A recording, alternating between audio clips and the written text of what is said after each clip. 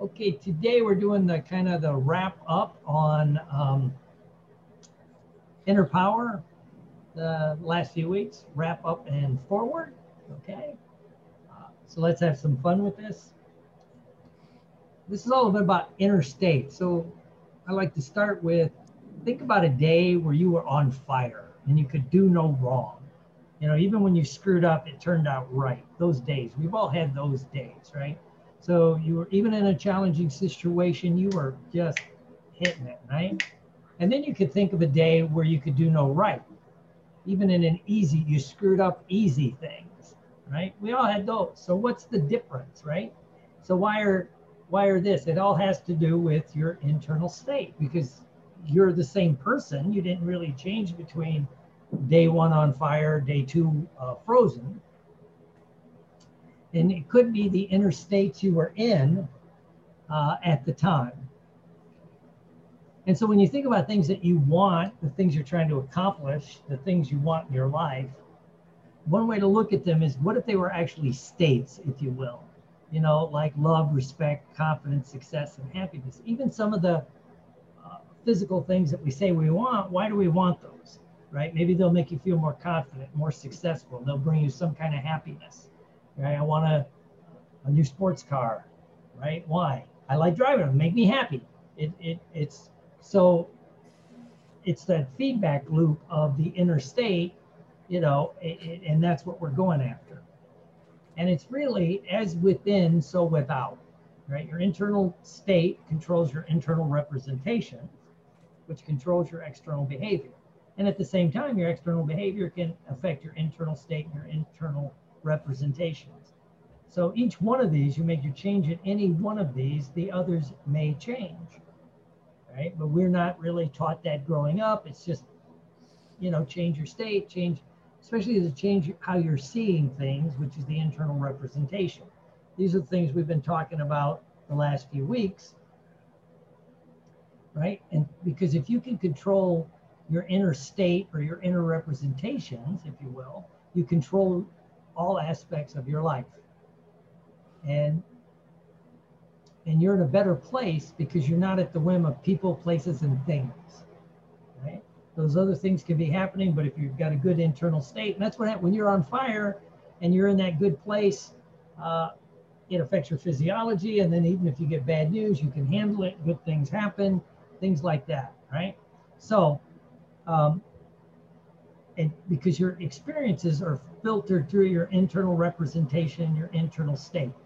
And so, you know, we're always creating this feedback loop. And then we talked about, and it kind of ties into this, which is the hot bottom, right? The hierarchy of thought. We have we're always bouncing between these levels of thought. And level one is you're in the experience. And when you're in an experience, you can't do anything else. You're just there. You know, whether you're hungry or angry or whatever it is, it'll affect everything, right? But you're in the moment, you're there. Level two is you're thinking about it. You know, you have the thought you're angry, you have the thought you're hungry. That's what we do a lot with weight loss, right? We pull people out. Are you really hungry? Or are you pissed at your husband or your kids or or the situation? A lot of that's going on right now, right? So this is where you think about what it is maybe you're feeling. So you pull back, right? And it's a lot of your basic NLP techniques, hypnosis techniques, and therapy techniques pull. It's psychoanalytic stuff where you pull out and you're thinking about it. And then we have the third level, which is you're thinking the thought. You know, I'm thinking the thought I'm angry. Am I really angry, or maybe I'm upset? And then, you know, yeah, maybe I thought I was hungry, but really I'm angry. But am I angry? No, maybe I'm upset. So you keep disassociating up, right? And any one of these they're just how we think, you know, it depends where you are. And we all know friends and family that they're only at one level. They're always in the experience. Of course, when you're a little kid, you're always in the experience, but you know, they can't get out of it, right? And then we have people that think too much. They're always thinking about thinking, am I feeling this? Am I feeling that? Da, da, da, da. They can never just let go and enjoy anything, right? They have to analyze everything. And then there's the super disassociated.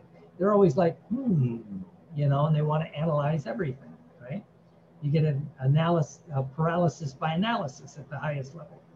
And people get stuck in the action level. You get stuck in the behaviors that you're doing, right? Or you get stuck in the level 2 where it's hesitation. You're overthinking, no motivation to take any kind of action.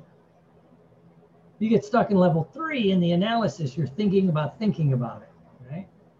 And so this is cognitive dissonance. This is the critical factors of the mind, all these things, you know. But when you're stuck anywhere, especially in the top 2 levels, you know, of thinking about it or thinking about it, take some kind of action. Or if you're stuck in an action, take a different action, and it may jumpstart you in another direction, right?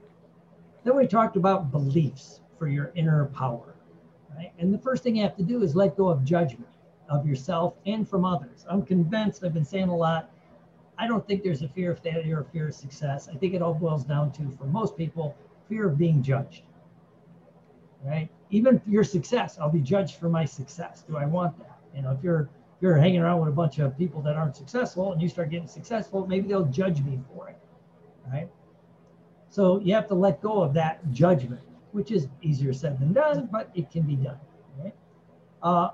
And one way is to begin to think about, and truly successful people seem to have, and they didn't go to a class on it, they just kind of have this, that there's no failure, only feedback. Every action produces a result, then you take the next action, the next action. I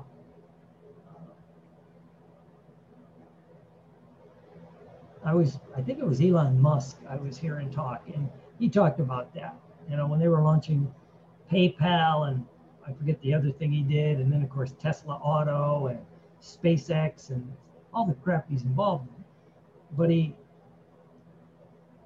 would say, well, a lot of things didn't work the way I wanted. But we learned, and then we took more action, right? And they said that's one of the reasons, he goes, when he released all the patents for that Tesla Auto was having for the new electric, all the shit they were doing with the Tesla, they didn't protect the patents. They opened them up to anybody that wanted it. And people were judging it. He goes, yeah, but you know, when I released it, suddenly General Motors, Ford, Chrysler, Mercedes, Audi, they took what he did and improved on it, right? And then and they say, yeah, but maybe they didn't release the patents. He goes, but you can always back engineer anything, for God's sakes, right? But he didn't think, you know, people were saying it was a failure. He goes, no, I wanted more feedback, right? And so it was just kind of interesting that successful people have that, right? I always think of people I know in the performing arts field. They'll take a risk. They'll do a role. They'll sing a song. They'll do something that might not work. And the really successful ones go, so it didn't work. You know, maybe I shouldn't do that, you know. Whatever it happens to be, there's no failure, there's feedback. And you don't have to know something in order to use it. A lot of us now think we have to know something in order to use it. So when you get techniques and technology to help people change or help yourself change, you can just do that. You don't have to know technically all the little aspects of it. Let me do my thing. As our dear friend Tony Robbins would say, you can pick the fruit or study the roots.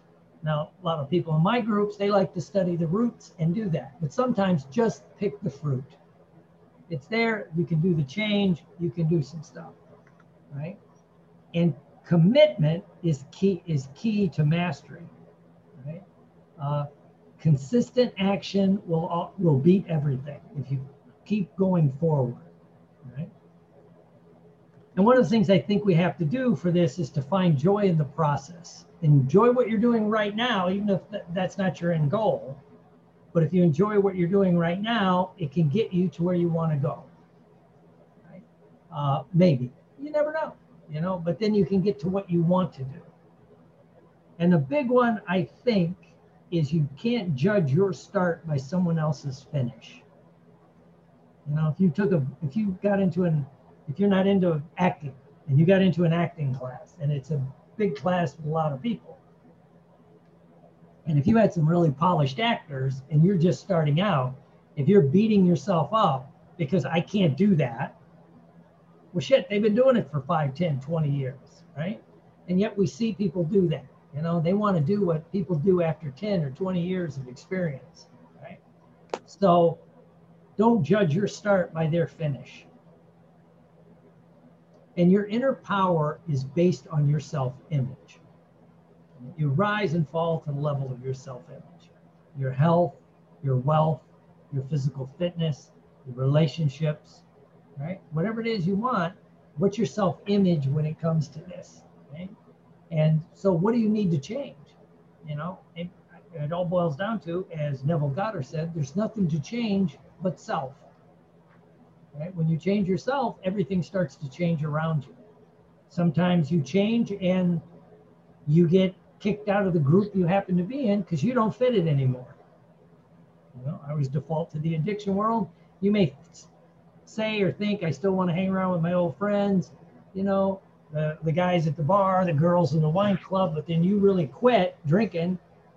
They don't want you there anymore. Yeah, it's like you might get kicked out through no fault of your own, right? And so you have to figure out what you need to change and then make those changes. So what or who sells your self-image, right? It's formed when you're quite young. We all know that, right? Hopefully you had a good people around you helping you form a good self-image. Some of us weren't that lucky, but whatever it is. But basically, as an adult, one of the things that happens is you default to the people you hang out with the most, right? As Jim Rohn talks about, the metaphor of income average. You know, if you take the 5 people you hang around with, kind of know the income, you're probably in that group, right? But even that, you know, I would say look at it like a statistician would, which you might have a group of people you hang out with, throw out the high, throw out the low, and then average. It's probably even more, because what if there's one person in a little group that might throw it off? But you never know. It's work, but it's true, especially things like in shape. People that are in shape hang around with people that are in shape, right? People that are rich hang around with rich people through default, through purpose, through whatever, right? But a big one is people that are happy hang around with people that are happy, right? So we also know that, neoplasticity in our self-image. Our brains developed without self-image. It's developed through, a lot of it is how we perceive others see us. Most of us don't realize that every person sees us differently. Depends on the group you happen to be with, right? It's why, what's that old saying? You can't be a hero in your own hometown because they see you like whoever you were before. And if you change, right, we think that. But everybody sees us different. But this goes back, it's very deep. It's almost, some would argue, in your DNA, because it's all about survival, tribal survival, you know? Because if you get thrown out of the tribe, the group, the village, whatever it happens to be, the family, you're going to die. For most millennia, if you weren't part of that group, you die, right? Much as we like to talk about the lone wolves and the Jeremiah Johnson types, no, it doesn't work that way, right? And really what begins to happen, we see ourselves in those around us at the subconscious level. So again, if you're hanging around people that are fit and in shape, trying to make money, motivated, that, it's gonna settle in. Or you just can't hang around that group because you just can't keep that level up, you know? But sometimes we get a warped image of who we are, right? And then we develop associations with people, places, and things that supports that self-image. And again, go back to the law of averages. So pick people who support you. As our dear friend, Miss Carol East would say, get a buddy board. And the good thing we have going on now is with the internet and with all the information at our fingertips, you can have a whole group you choose that this is my group. You have your family, you might have people you have to hang out with right now. But what if my true group is, and you pick Deepak Chopra and Tony Robbins and Brandon Burchard. I can't think of any other motivational types, right? But if that's your group in your head, it's going to be much more motivated, right? And now also too, look at all the groups you can join online, all the classes, all this, you can get a different group, right? And I always say, go where you're celebrated, not where you're tolerated, and never go where you're berated. Make that unacceptable. Just so you go where you're celebrated, not where you're tolerated. And make that your mantra. So you need to take charge of your self-image because it kind of sets your landscape, right? But what begins to happen, you ignore evidence to the contrary of your self-image. You'll say, that's not like me, right? And that could be a good thing or a bad thing, but this is just how we do. So if you think you're a super successful person and there's a setback, you think that's not like me, it's a one-off, don't worry about it, and you'll learn from it and go forward. But on the flip side, if you think you're not a successful person and you have a success, you go, that's not like me, then you say things like Murphy's Law, anything that can go wrong will go wrong, and things like that, right? And then what begins to happen, whatever your self-image, your landscape, you search for things that back it up, right? And I think what would happen, so let's say you're a speaker, and if you have the image of a good self-speaker, and you're in front of 100 people, if 5 people are frowning, you won't notice them. You'll notice the 5 people that are smiling.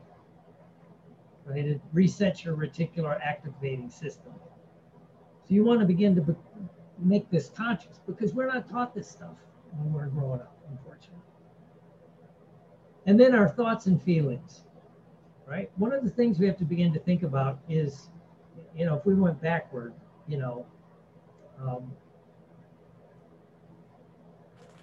that you need to change a lot of these things because thoughts are the language of the mind.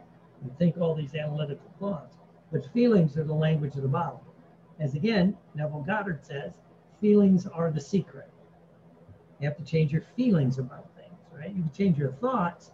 You can say, yes, I really want to be rich, but deep down you got the gut level thinking, rich people are scum, right? You're going to get that. So you need to align those, but how you think and how you feel creates your life. Right? Your thoughts create or recall your feelings. Again, if you're in a negative chain of thought, you're going to keep thinking about every time you screwed up. If you're more positive, you're going to think about every time you had success.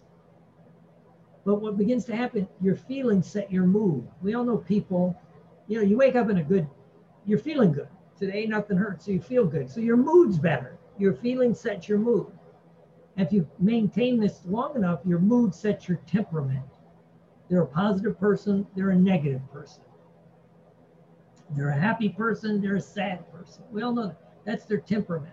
And if you keep your temperament can change by situations, by your mood. I mean, that's just being human, right? Your feeling.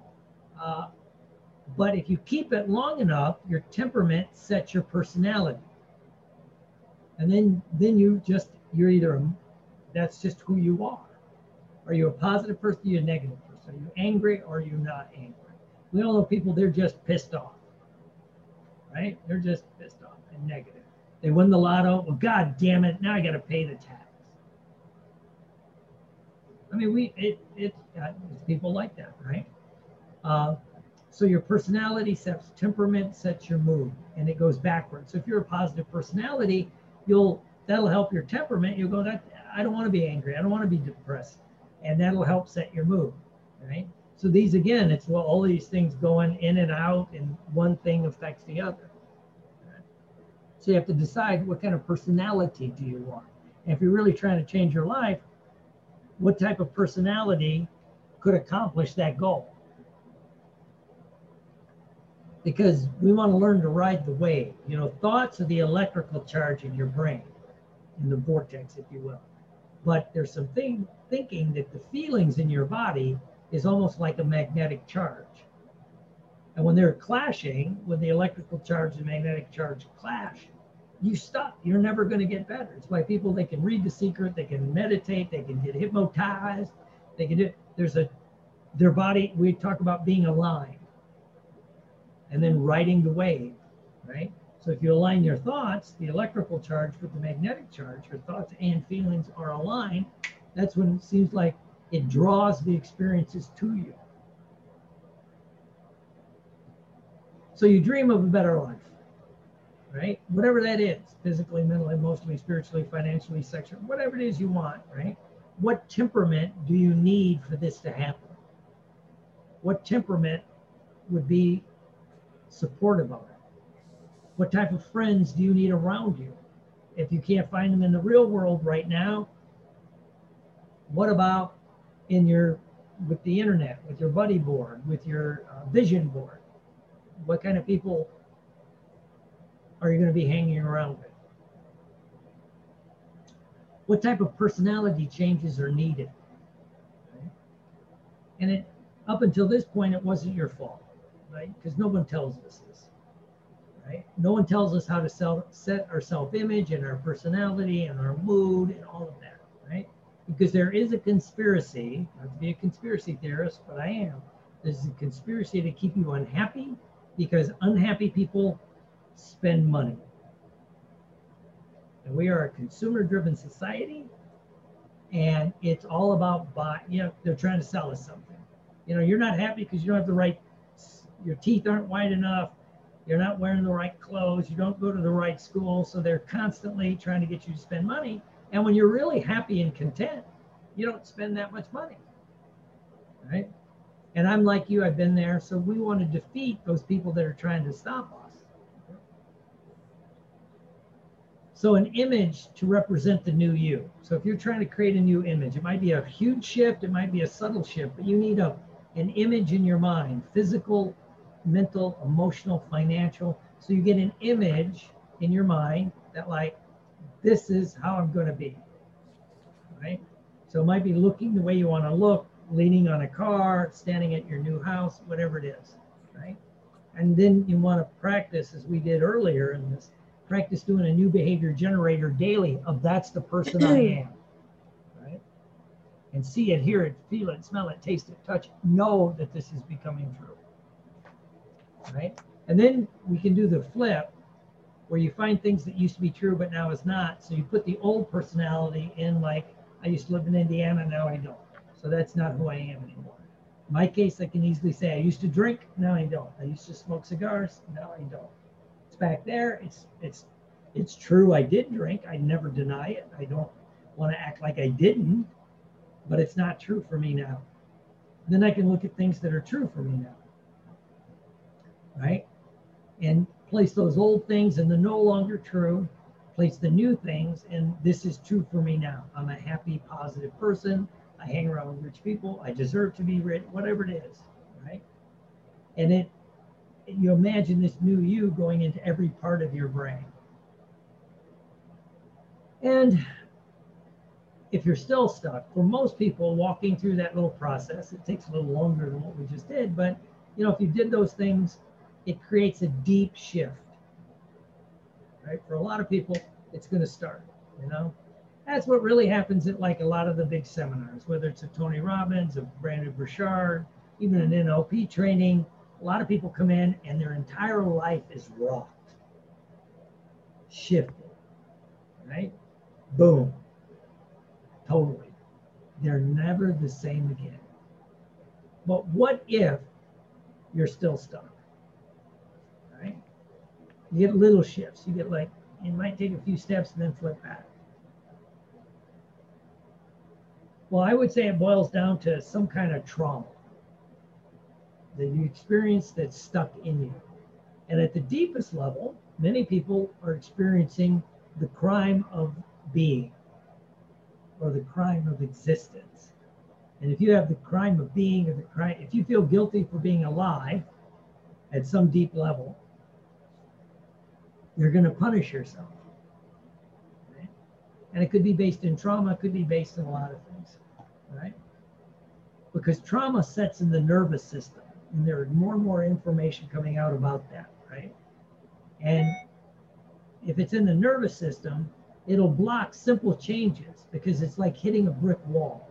In the old hypnosis world, they call it hitting the critical factors, right? Psychology call it hitting the defense mechanisms. You know, I can't be happy. I don't deserve to be happy because I shouldn't be alive. I was a burden on my parents, right? And so then you get that cognitive dissonance where you're thinking I should do this, but this is in your neurology. This is in the actual nervous system. And so it'll bounce off. Usually it happens in early childhood or adolescence. So it could happen in adulthood, you know, but usually it happens in early childhood. Sometimes it can happen in adulthood. The one I think of is survivor's guilt. You know, if you're in a group and the whole squad got killed, but me and one other guy, you might, why me? I shouldn't even be here, right? And that's the crime of being, right? Sometimes it happens in early childhood. What about your mom was pregnant with you, so you're in the womb, you don't speak, you don't have language, but you do process feelings, right? They kind of know that now, right? And what if there's a terror of having the baby? Can we afford it? What's going on?